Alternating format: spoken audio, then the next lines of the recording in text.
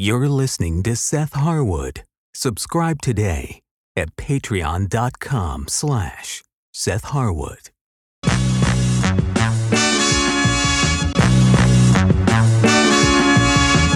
What if Michael Jordan played one secret pickup game in summer 1996 to pay off a debt so big it would get him banned from the NBA for life?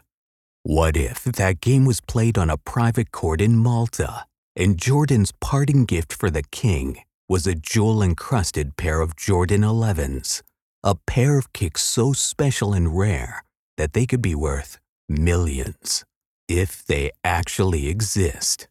Follow Jack Palms on a hunt from San Francisco to Hawaii and back across the country to New York City as he tracks the only person who knows the truth about these sneakers, a felon who just skipped his bond to chase them.